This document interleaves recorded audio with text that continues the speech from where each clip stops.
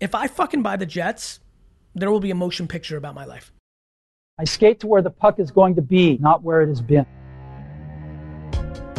My personal superpower, if there's like one thing that I think I'm really good at, I'm super curious. And people can write all they want, but what are people doing? And if there's anybody that's out there doing, they know how hard it is to actually do. One of the reasons that I understood the vision that I had is because I studied perfume. I really wanted to be a perfumer. I studied pastry and art, and I knew there were cows nearby. Because see, I'm a comic who became an actor. So I'm cheap. Like, back in the day, like you could only do one thing. This is Polymathic by 2 p.m.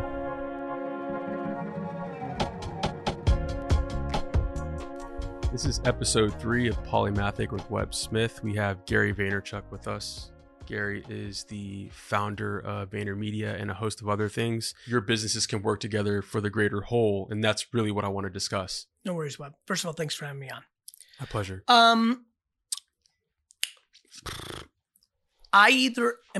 It's really interesting. I've always been a guy that I think can be perceived as a contradiction because I'm capable of seeing both sides of the coin. I'm like smiling inside. I just have so much love for you. And we've had so much fun over the last decade of knowing each other, from, the keynote that I gave in that gym to like basketball at South by to like funny flare-ups on Twitter. Like, I just have real love for you. Likewise. And I want everybody to hear that on the record. And to that point, actually, and I think, you just know me in a way that I don't think a lot of people do from your perspective, your angle. I'm completely convinced on what I'm about to say. Either, this is very binary professionally, either I really pull it off, and no different than some of the most ridiculous humans on earth, Muhammad Ali, Babe Ruth, like either I fucking, oh my God, called my shot, deliver on it, and the whole culture, aka the earth, goes bananas in 31 years when I pull it off, and everyone's gonna be like, this motherfucker.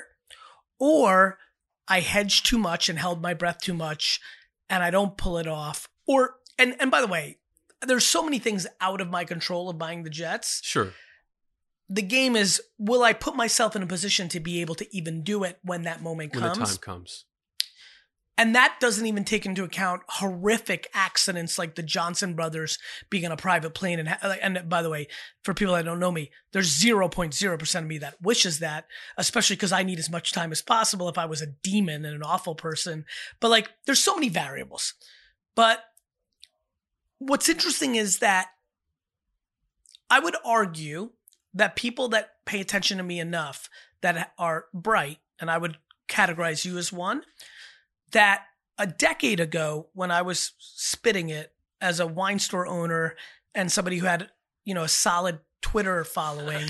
Guys, if you don't know, this is Kevin Rose. I'll let him intro himself to the Vayner Nation. Listen, I know everybody in the computer world knows who you are, but there's a couple wine drinkers here who have no clue. My name is Kevin Rose. I do enjoy a glass of wine from time to time. It seemed like a whole lot of hot air to a lot of people. Whereas now, it still feels like a whole lot of hot air to a lot of people. But the people that, for whatever curiosity I'm bringing value to, whatever the serendipity to why they're digging, I definitely sense that people are like, from 0 to like 5%, I'm like, wait a minute. And I do think a lot of things have happened. I think the media landscape has changed. Things in our society have changed. So to answer your question, I feel like I'm being patient and eating crow to put in the work that creates a foundation that puts me in the highest percentage chance to pull off something great that will require a lot of execution and hard work and a whole lot of serendipity to pull off. Would you ever settle for minority ownership? Such a good question. I think about this a lot. I figured. My great concern from a peacocking alpha place is the Johnsons decide to sell before I'm in a position, because I'm building. Somebody with an enormous amount of money wants it, who's smart and realizes if they call me, Like the scariest phone call for me in order is a phone call saying that somebody I love is dead or terminally ill. Let's call that 25 phone calls. The 26th scariest phone call is from a high net worth individual saying, hey, I'm blank. We are in the early stages of actually buying the jets. Do you want to be involved? And we would love to have you involved. You either have to put up minimal or no capital, but we understand that the brand that you've created is probably in our best interest. And this is like literally, I'm going to play out how scary this is. I'm the kind of owner that doesn't want to be at the forefront. So you owning 5%, even though you might put in the money for 0.5%, to be out and about is actually works for me because I don't need the ego. I don't need the spotlight. And honestly, we've watched you and analyzed the data. Like it would be in our best interest for you to be owner. That scares me because I don't know what I'll do at that moment. So here's a question. Did you approve or disapprove of Jay-Z's approach to the Brooklyn Nets? Yeah, I wanted to make it really classic, strong, go back to, Brooklyn and what we're about is real gritty, and we're not about flash, and, Jay-Z has done such an incredible job of translating personal brand and culture into financial arbitrage. I don't know him. And I've never met him. I have a selfie with him that's really funny from South by from years ago. But I've never had a meaningful conversation with him or any kind of. I've never met him. That was a quick selfie backstage. I approve because my sense is that he's in wealth creation mode and he doesn't have this aspirational fantasy in his mind of accomplishment of like the way I do. So I think it's really cool. And I think he did a good job. And I think when you own such a small minority, but you're known as the owner, that's a really cool arbitrage. I don't know Michael Rubin's ownership in the Sixers, but I think that's like a bigger, better version of it. Like, I know he's not the majority owner. He's definitely not as famous as Jay-Z, but in the trenches of the world I live in, he's definitely like viewed upon as the guy. Sure. And I would actually argue that if I succumb or that's the model. Look, if in 7 years or 9, I'm 44, if in like 9 years, a 39-year-old hedge funder or tech superstar or third generation wealthy person is calling me on the phone and they're 51 and I'm 53 and they're like, I'm buying the Jets, but I'd like you to have, a piece. There's going to be a practical, unemotional side of me of like, oh, fuck. The new owner of the Jets is going to be 51. This is probably going to play out until I'm done. And here, this is something, this is not how I scripted it, but life is not how you script it. And the big thing with me, Webb, is that, and I actually think this a little bit in a very weird way. I don't like people controlling my shit, and I'm willing to eat shit to not be controlled. Sure. Much into like positioning myself versus the truth.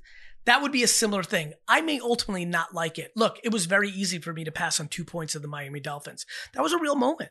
I mean, we sold to Ross 7 years ago. I was in a very different place. Like being able to like flex and be like, you know how people are. Team. Yeah, sure, you know how sure, people are, sure. right? Like the shit I make fun of. Right. Like of like, you raise capital, you're a CEO. Like I think ultimately I wasn't willing to deal with the hypocrisy. I would have never flexed and said, I own a team or I'm an owner. I understood. I mean, look, financially, I should have done it. Like as well as Rezi did on the flip of the incubation of our fund. If I deployed that $35 million against a piece of the Dolphins, it's 3x'd. It's a hundo. Big achievements require vision and the moxie to see it through. Steve Ross has an ample supply of both. As chairman of related companies, Ross has built high-profile projects like Hudson Yards, a $25 billion development spread across Manhattan's West Side. His company also owns workout brands Equinox and SoulCycle, and he's been in headlines recently about those companies and his support for President Trump. Plus, Ross owns the Miami Dolphins, helping him amass a net worth of $7.7 billion. So I didn't realize that you had that opportunity. I should have known, and it makes sense. I always figured that the partnership with Stephen Ross was something that would help move you in the direction that you wanted to go. Obviously, that was for me. Why it really happened is AJ wanted liquid. Fair like enough. Real life. We're being, I want you to have a big podcast, so I want to give you juice here. AJ wanted liquid. I play in perpetuity. He's 11 years younger than me. It was a real check.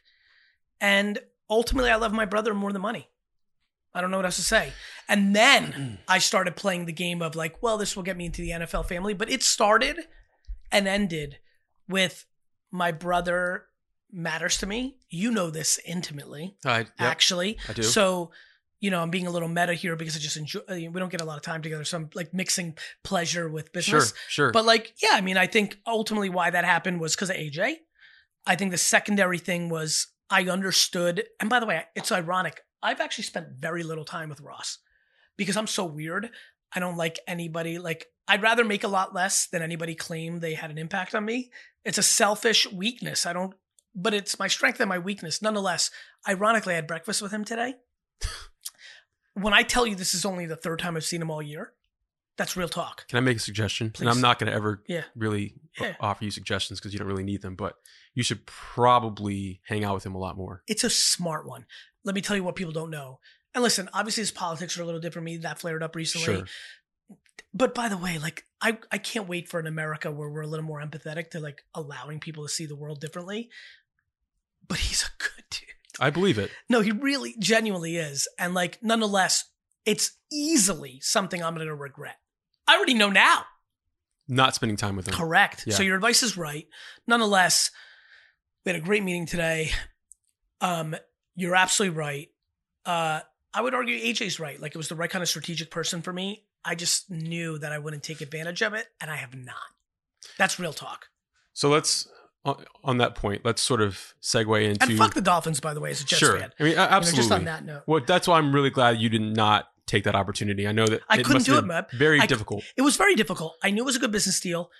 Thank God, and you know me, thank God I wasn't like the 99% that needed that cosign for the flex. Right. So that actually made it easy. I'm sure everybody's listening and just projecting who would possibly listen to this. So I'll tell you exactly. So Please. It's a very select group of people. I would say several thousand people that are the highest echelon of media, commerce, retail, and brand. I believe that to be true. And I've paid it, you know, I value you guys and like know how people, you know me, I don't really consume anything, but I know the zeitgeist. So I believe that to be true. I then know who's listening right now. And I'm sure everybody's listening right now would also agree with me. Like that's a hard move because for 90% of them that are listening, that cosign matters. And Sure. honestly, I was a different guy. And you know this, I was a different guy 7 years ago than I am today. That cosign wouldn't have been so bad. I know. I mean, you have another zero now. And so for me, it was just my love of the Jets. Like, by the way, this is on the record. Actually, this is fun. I'm right now wearing the Minnesota Rocker ugly Christmas sweater. I own a meaningful stake of the Call of Duty team out of Minnesota that's launching Esports. Yep. Congratulations. Thank you. With the Minnesota Vikings owners, the Wilfs, good friends of mine. They grew up in the Springfield, New Jersey area, so I've known them for years. And I always say to like my family, my friends, this is the first time I'm saying publicly, that if it wasn't Ross and it was the Wilfs and the Vikings being in the NFC and not really genuinely being in, like you would have done it. I probably would have done it. Yeah. 100%. But I think, I don't want to talk about brand in the context of the decision making, but I feel like that would have been more correct, acceptable. By the way, I'll just walk right into it. Yeah. It would be 51%. It didn't feel good to me with the Dolphins. It was 49% of brand perception. Right. It would create hypocrisy. Right. Right. And I don't want hypocrisy. Like I spend a lot, I would argue that a lot of the things that I do, random phone calls to you, engaging, I don't want to be a hypocrite. Who wants, like I despise that trait. And I really think it's important. I think I'm the most thoughtful version of myself out of my disdain for hypocrisy. And I think I would agree with that. I think a lot of humans, I think we all have versions of it, just human. But I appreciate your affirmation. And it matters to me. Like, listen, when you're listen, I've said it for a long time, and now I really know it to be true because I've left an uncomfortable amount of money on the table the last 20 years. I'm playing for legacy. And I would argue the Jets thing is probably a subconscious trait of mine as somebody who knew who Babe Ruth and Muhammad Ali were as a young kid. I'm now starting to think like, oh, that affected me so much that I created my version. Listen, let's just call it right now what it is. If I fucking buy the Jets, there will be a motion picture about my life. Of course. And honestly, it's the most selfish and selfless version of myself. And I wouldn't expect anything less. I think the really important thing here is that you project so much further down the line than most people. And I think you're aware of that. So you're talking 20, 30 years. Most people can't think past 5. The reason why I even brought up that context in the first place is because I know that everything that you do is sort of a reverse engineering of that goal. And as it relates to your companies and how all the things that you were involved in works together, I essentially wanted you to like lay that out in front of this audience. Like list. I got it. List like everything that you're doing right now. Before I go into this, let me be empathetic. And let me speak to this very strong audience, because I know it is.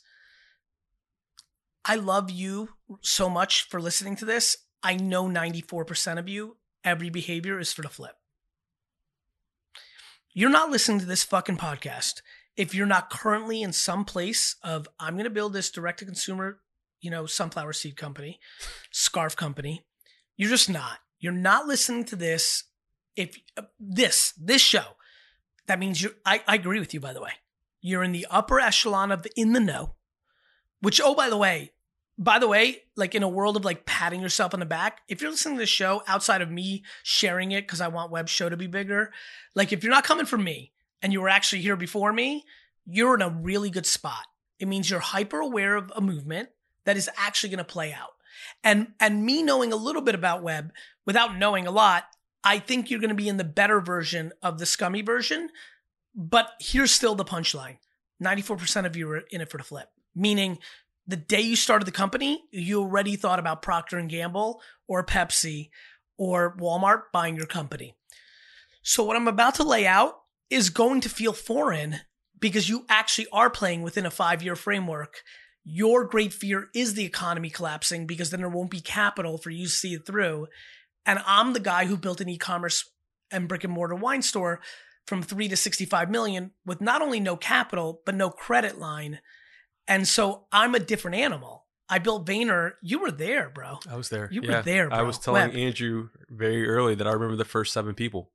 You were there. Sam Taggart still loves you wherever the fuck he is. Yeah. In Indonesia or whatever the fuck he's doing right now. Probably smoking if some he's weird on Earth weed right now. Who he's knows? on Earth. I saw him at Marcus's wedding, another one of the first 7. You were there. And so what you know is like I think people have I'm such a funny personality that like people, I go at it so hard that people are looking for the excuse, right? Like I always ask people like, if I had all this money that my daddy gave me, what the fuck am I doing starting VaynerMedia in Buddy Media's I didn't have money to fucking have rent.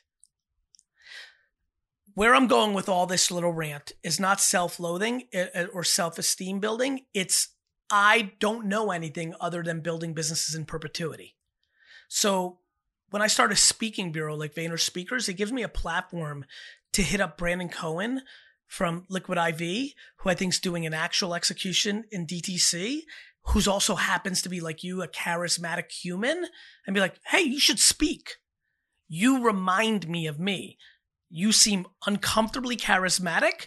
And oh, by the way, I'm a little weirded out. I think you might actually be building a business. Yes, you're probably raising more capital than I would have, but there's something very real here. Like this product actually sells at Costco.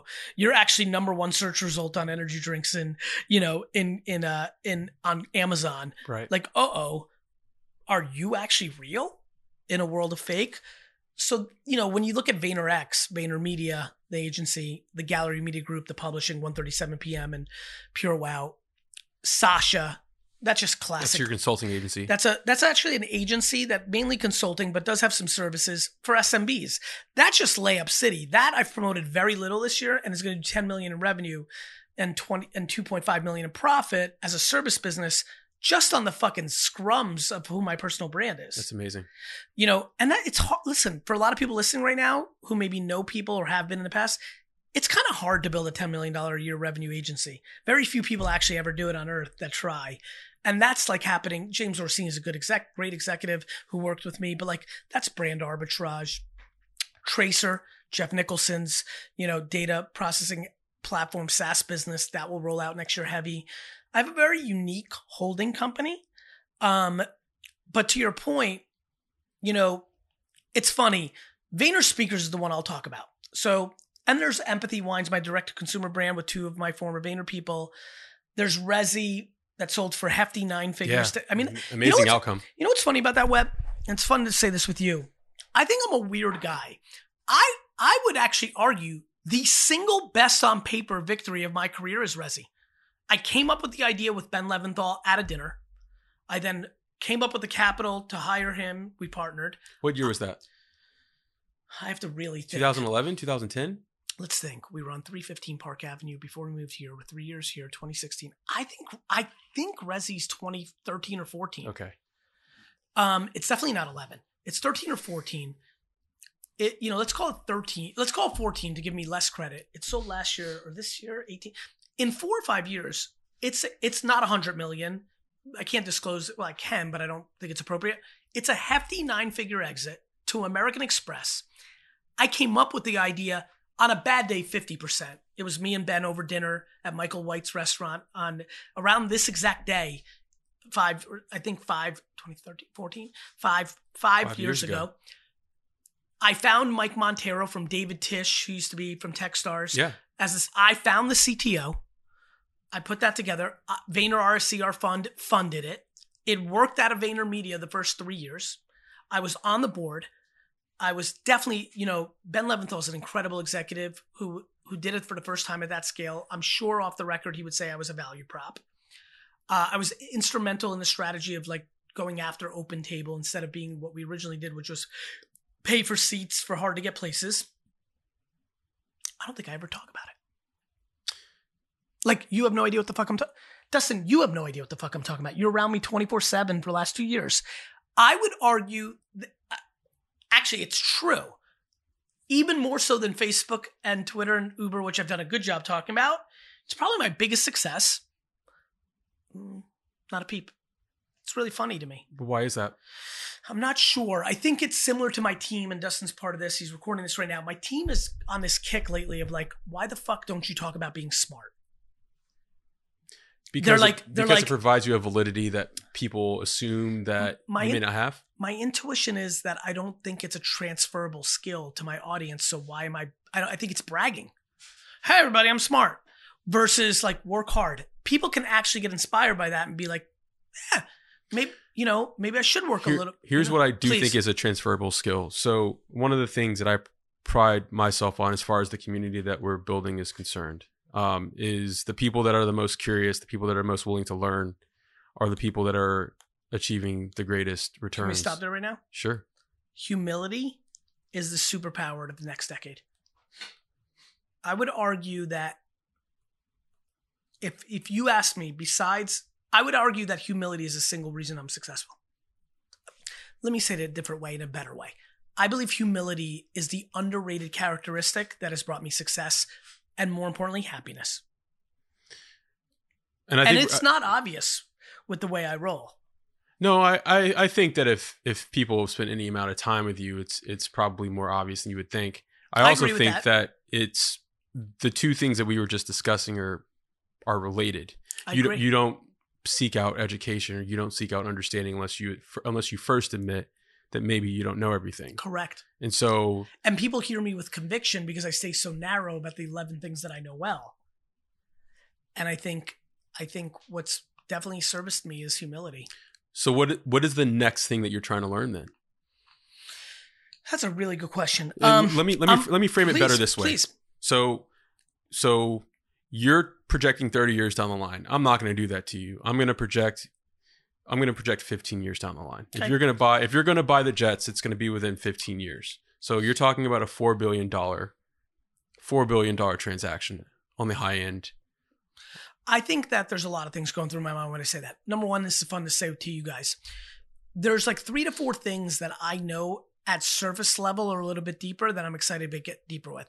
As you know, I'm making a much bigger play for commerce. I made an acquisition recently that'll be announced in January.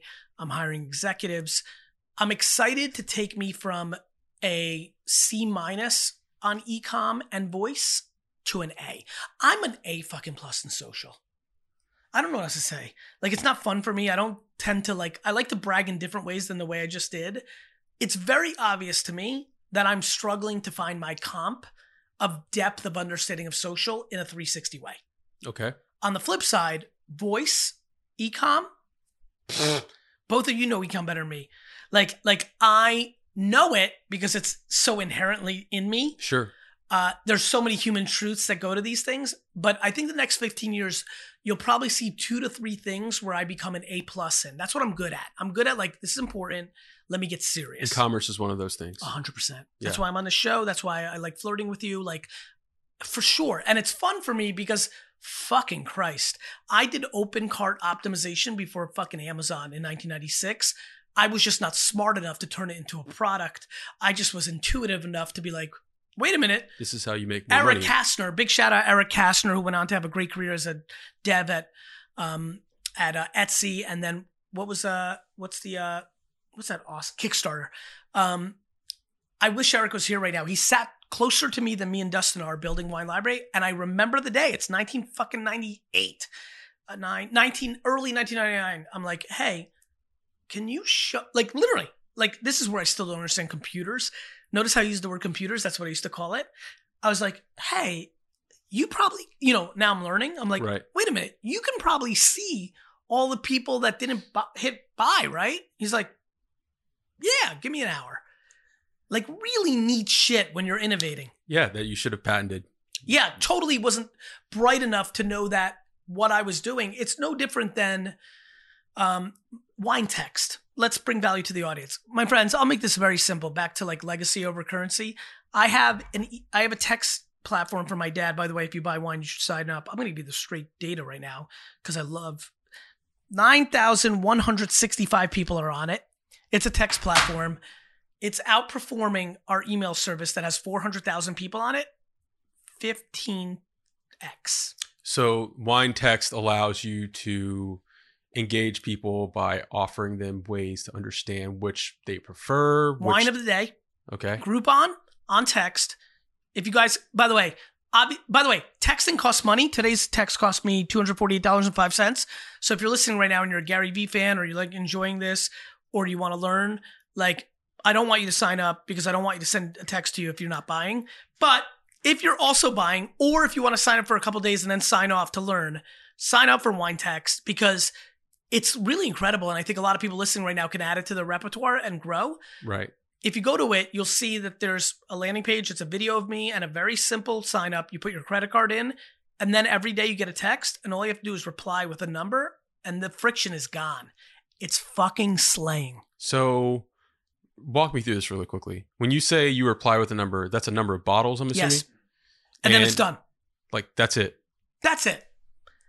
Yeah, and I love you because you're smart. You want to hear a story? My dad and I are on vacation in Italy this summer. My dad finally kind of admits to me like, fuck, I fucked up. I need your help. Which for me was like the greatest moment of my life. Sure. I'm like, oh, really? I hate Michael Jordan, but I use the analogy. I'm like, oh, all of a sudden the Bulls aren't so good when Jordan's not around, Dad? I needed that for me and with my dad because I left, he took over. It was great because I went to go build my own thing with AJ and he finally felt like a man again because I was the guy. Yeah. But the reality is the business is almost in half from its apex. And he finally was like, hey, I need your help. So is Wine Text under the Wine Library umbrella? So now I'm on vacation with my dad and he gives me what I want, which is affirmation that I'm better. Let's call it what it is. It's straight competition. Now it switches my gear to like, fuck you, and in a good way, because it's never was contentious. We have a great relationship, but there's definitely like that battling to, I want to help my dad.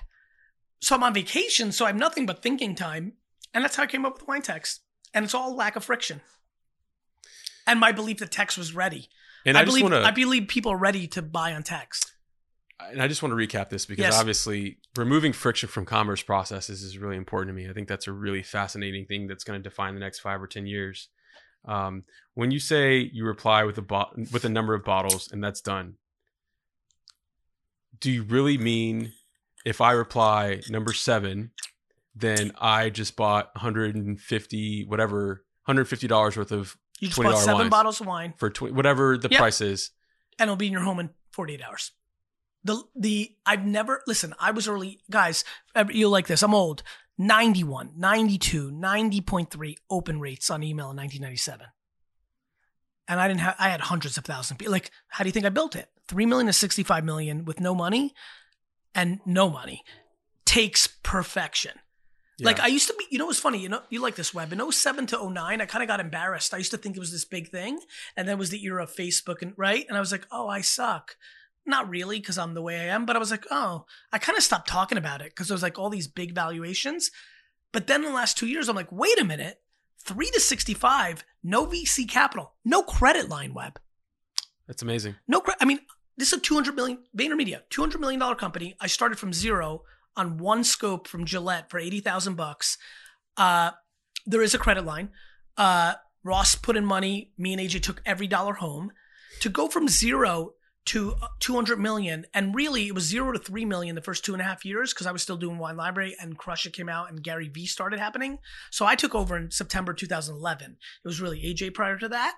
You know, to go from 3 to 200 million in 8 years with no cash infusion and M&A is real.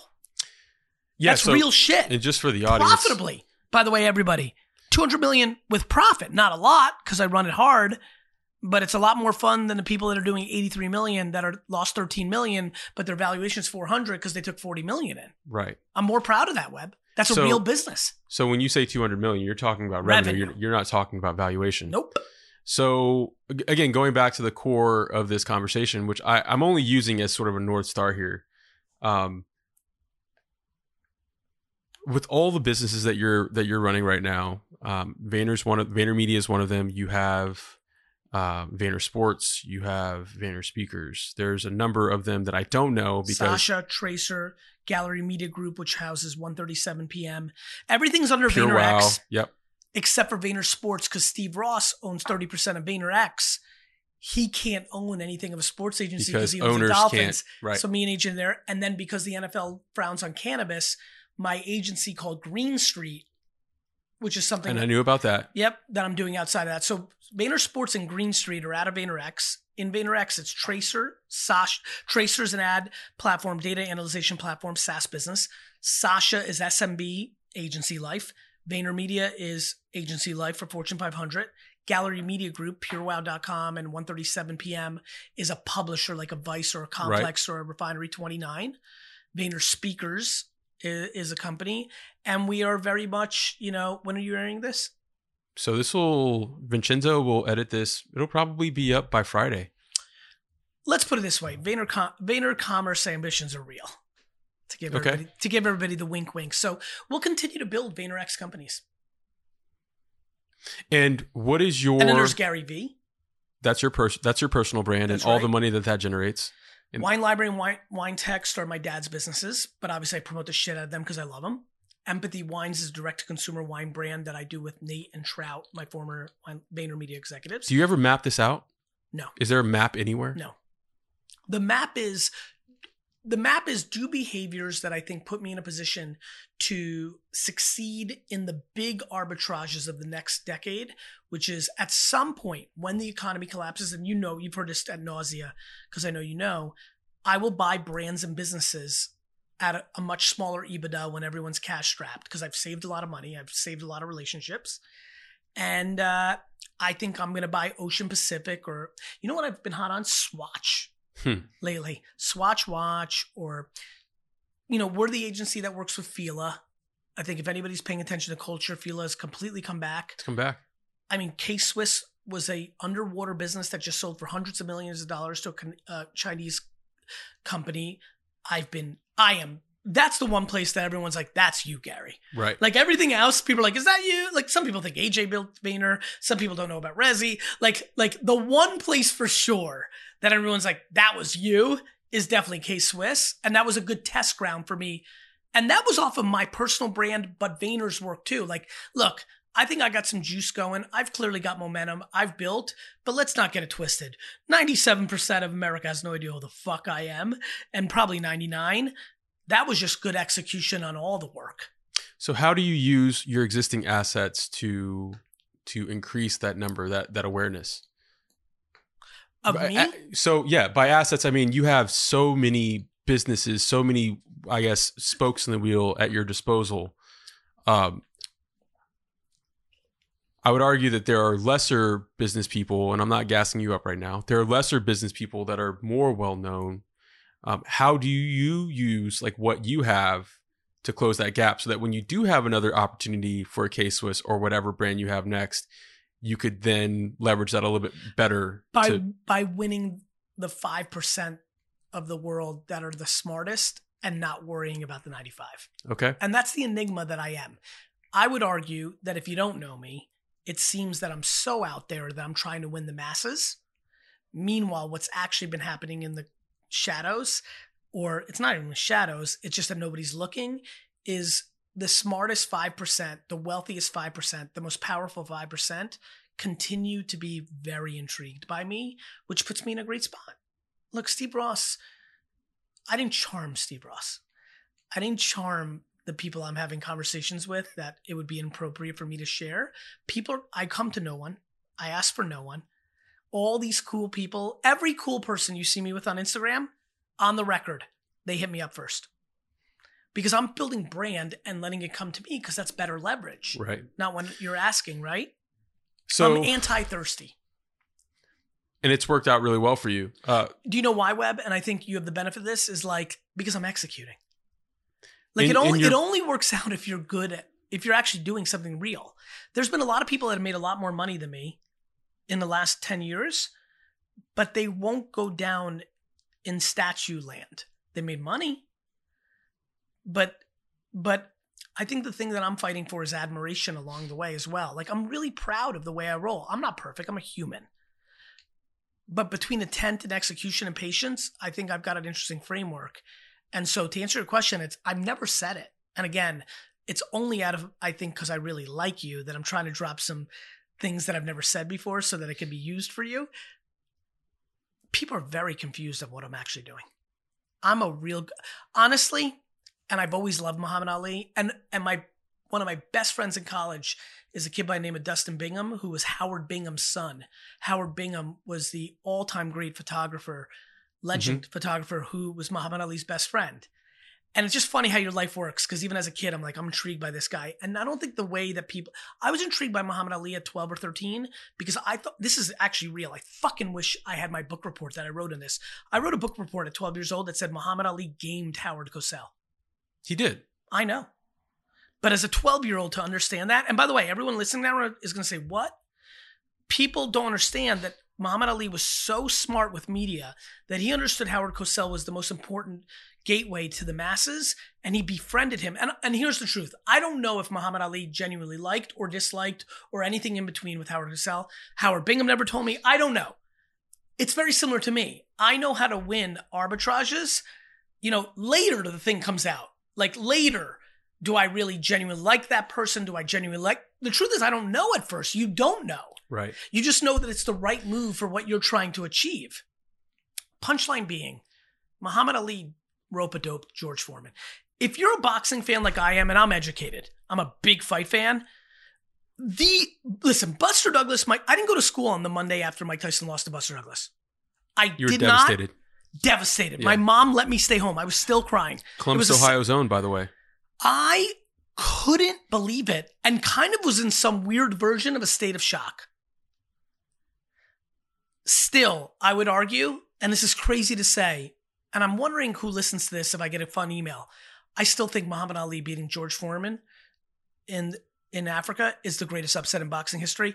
I don't think people understand who George Foreman was at that moment and who Muhammad Ali was. I'll break it down for the audience. Please. I would say that George Foreman was probably Mike Tyson before Mike Tyson was Mike 100%. Tyson. In the context of him being so feared and so ferocious. And just to remind everybody, and I apologize for interrupting you, Foreman just got out of destroying, I think it's 5 times he knocked down Joe Frazier in Jamaica after Joe Frazier easily beat Muhammad Ali.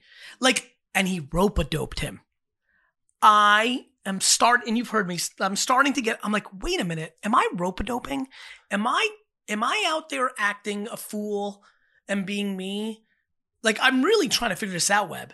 I'm like, am I rope-a-doping? Do I like playing Jersey street kid? I'm not that smart. I'm winning through sheer charlatan, personal brand. I'm tricking people into thinking I'm trying to ask myself, honestly, for me to even say this out loud can speak to me actually curiously being like, am I rope-a-doping? Well, the answer is yes, you are. The other thing that I would go back to is I this is just another thing that I feel like I should say. I wonder what additional power you would squeeze out of your burgeoning empire if you map things out. The reason why I say that point. The reason why I say that is because though he successfully rope-a-doped George Foreman, he suffered tremendously, almost existentially, because of that fight. That's a really, you know and what? So it's like, what is it worth? You just, honestly, Webb, you fucked me up a little bit because to your point, I don't think I come, it's fucking funny you said that. Jeez, this is a fun moment for me. I'm convinced I don't come out of it clean. When you're playing it so rogue, like that's kind of what's fun about how I can even say that at 44, because I'll watch this at 84. I will watch this. I'll be like, oh, Webb had great hair back then. Like it's, I'm going to watch this, and that's real life. And I already, how sometimes you kind of know your destiny? Like, I can't come out of it completely clean, because when you're playing it rogue, you're playing it rogue. Sure. And so usually where I put that focus is on my children. Do you remember the guy on Little House on the Prairie, whatever, London, is Michael Landon, maybe? Yeah. That's the name. And actually, I don't know if this is true, but I associate this with him, and I think it's probably for somebody else. So I'm saying it on the record. This may not be true. In my brain, I have it that when Michael Landon died, his kids, and actually, you know what's funny? Michael Landon, John Wayne, I'm thinking, in the 80s, these people would die, Lucille Ball, and it was only TV, no internet, and you watched Entertainment Tonight with your mom, this is me. My greatest fear is that I give to the world and that my kids feel like I didn't give to them. Sure. I mean, it's a very cliche thing. It's every good father's fear, And so I think a lot about that. And so it's funny when we were just talking, I'm like, oh, I'm not going to let that happen. Bro, a lot of people don't like me in a world where I hate being disliked. I can empathize with you there. And I can also say that, I know we've had some intense discussions over the past, and I know how you handle those discussions. You handle them like a person that is really upset when things happen that are not savory for that person. But whether you're talking to me or whether I'm talking to you, like, I know how much you care about those sorts of things. I guess the entire context of this part of the discussion is, how do you minimize the negative effects of everything that you're doing so that you hit the home run without, popping for HGH afterwards? By sitting here and having Lou in the background, knowing that I have 22 hardcore VaynerMedia executives waiting for me at dinner right now. I'm going to be at least 15 minutes late, but I can feel that we're on a heater of something that might bring somebody value by putting in the work. It's a really nice thing. Like, I was talking about intent, but then you have to execute on intent. Literally right over your your left shoulder, I see Lou's face. Look at him right now. Look at his face. Look, Webb, I want you to look at it. Like, I've been looking at his face for the last 15 minutes saying, hey, you have people, he's the newest to my team. He's like, he doesn't know our history. He's great, by the way. He's the best. He's the best because he knows that I care about what I care about. Like, let's be really transparent. I have a weird thing happening in New Orleans tomorrow that I didn't anticipate. Thank fuck. Do you know how this happened tonight? Well, I'll tell you, because you don't know.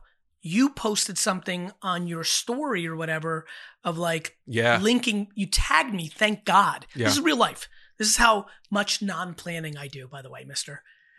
You tagged me, so I saw it. I saw that you said to your audience, this is happening.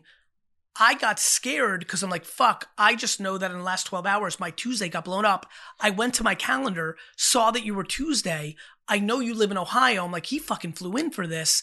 I text and say, you saw the text I sent. I'm like, hey, I got real scared because I thought you might fly in Tuesday and leave Tuesday. Right, which I thought about. I got super pumped when you replied, I'm here today till Wednesday morning, first thing.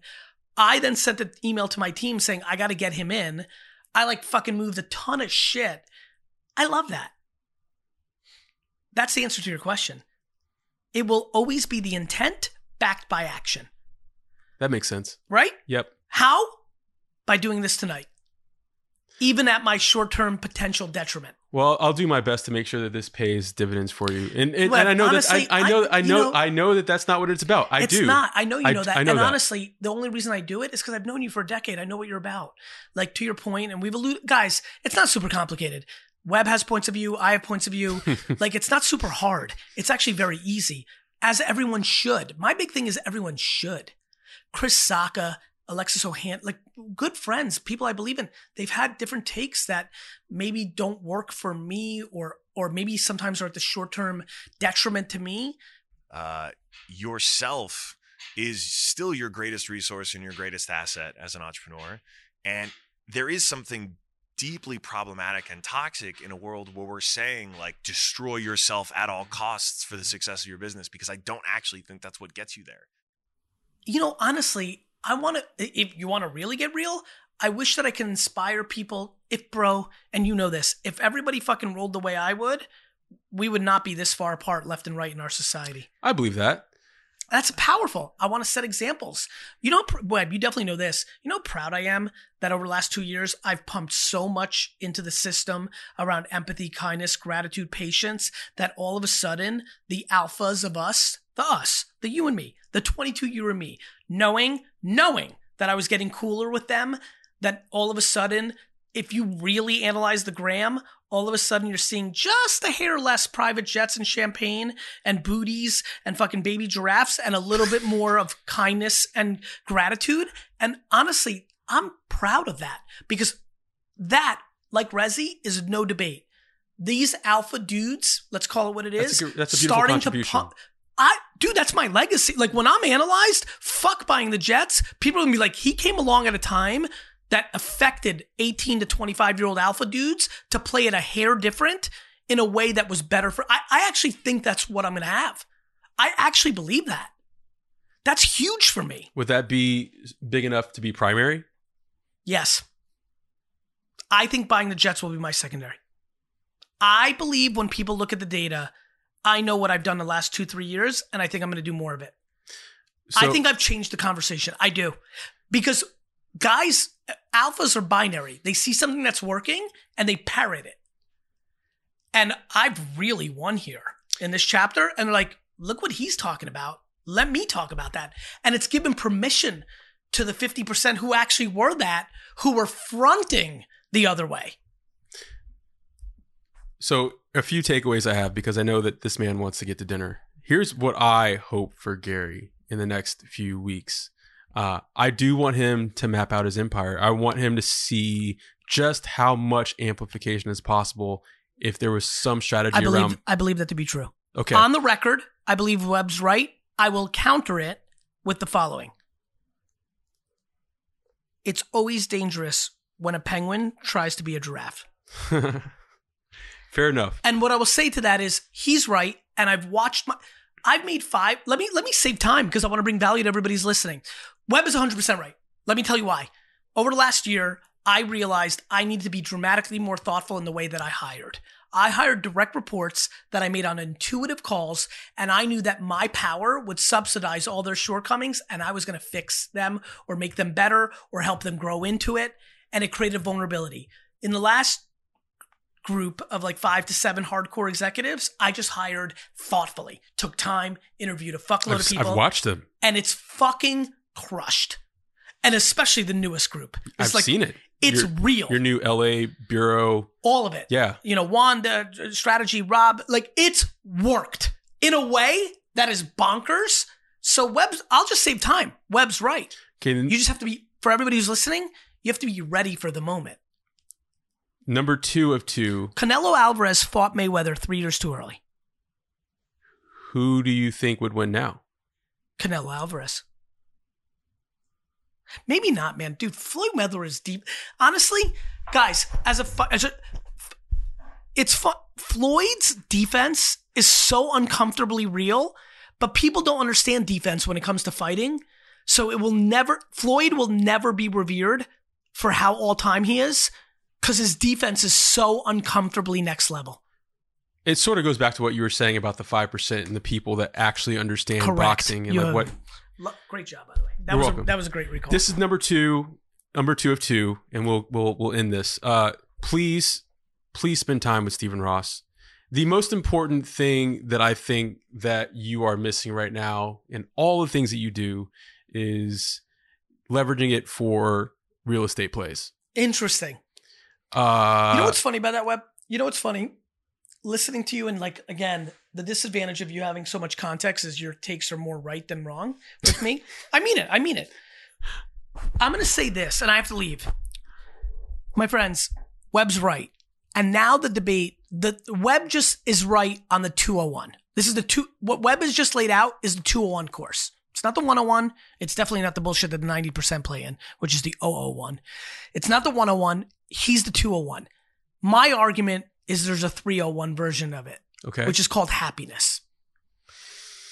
And I even love how you reacted. I would argue that I'm willing to leave an uncomfortable amount of economics to enjoy the enigma of doing it uniquely my way. It's fun. It makes me happy. Webb's right. And if you want to win 201, which, oh, by the way, just for like business terms, is tens and hundreds of millions. My inclining, which, by the way, I can't wait to make a video at 92 saying Webb was actually right. And here's the recall video from 2019. But I can't go against my intuition. My intuition is I might be right about the 301, that when you're in your most meta zone of happiness, you're capable of acquiring and creating. And I would argue that I fear going away from that because every time I'm not my natural self, it's never as good, even though my natural self doesn't seem right on paper. Got it. It's beautiful. What's really fun about you, this is why I always fuck with you. And you just did it again for me. The way you even reacted to that. You know what I love about you? Is you're honestly, Webb, I'm not here. Like I'm saying it because I mean it. You know me. You know how I roll. I love how you received that message because you're like, we're both very practical. I try to be. You are. Obviously, I know you. I have goals. And who doesn't? I just think that I love the way you received that message because you were like, that might make sense. And I appreciate you for that. I mean it. I saw how you received what I said. And it's always why I've always been a very big advocate behind your back and definitely to your face. Thank you. And it all happened in that moment where I decided to you came hard. You were right on both, by the way. So I was like, fuck it. He came hard. Let me bring out my next tool. What I just said to you is very real. And I wish that for you. And I wish that for everybody. When you go into your zone, whether you make $40,000 a year or $40 million a year, it just fucking is awesome. And I loved being in a liquor store 10 years ago. Let me just wrap with this. 10 years ago today, this day, I'm in a liquor store packing boxes. Yeah. It's crazy to think about. Thank you. Thank you for, how old are you, Dust? 35. Right. Like, damn, he always looks so good at 35. He fucks with me. I always think he's 22. Yeah, he's like really young. But still, like in 10 years, you're me. And like, that's real life. Because it's for everybody's listening. I don't know when this is airing, but like December 16th, we just started Vayner, but I was in Wine Library until 2011. 10 years ago today, I'm in the liquor store packing boxes.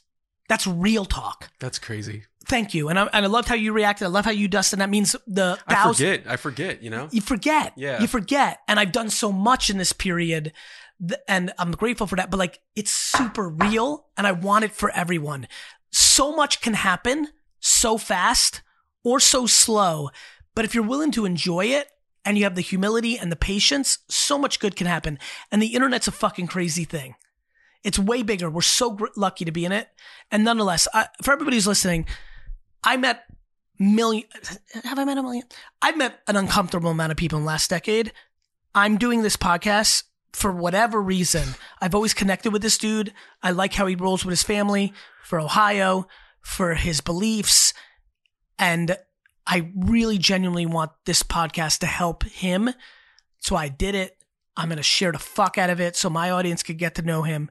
I think he's doing good stuff. I think it's practical. I'm a fan, and I don't say that lightly. Gary Vaynerchuk, ladies and gentlemen. Thank you so much.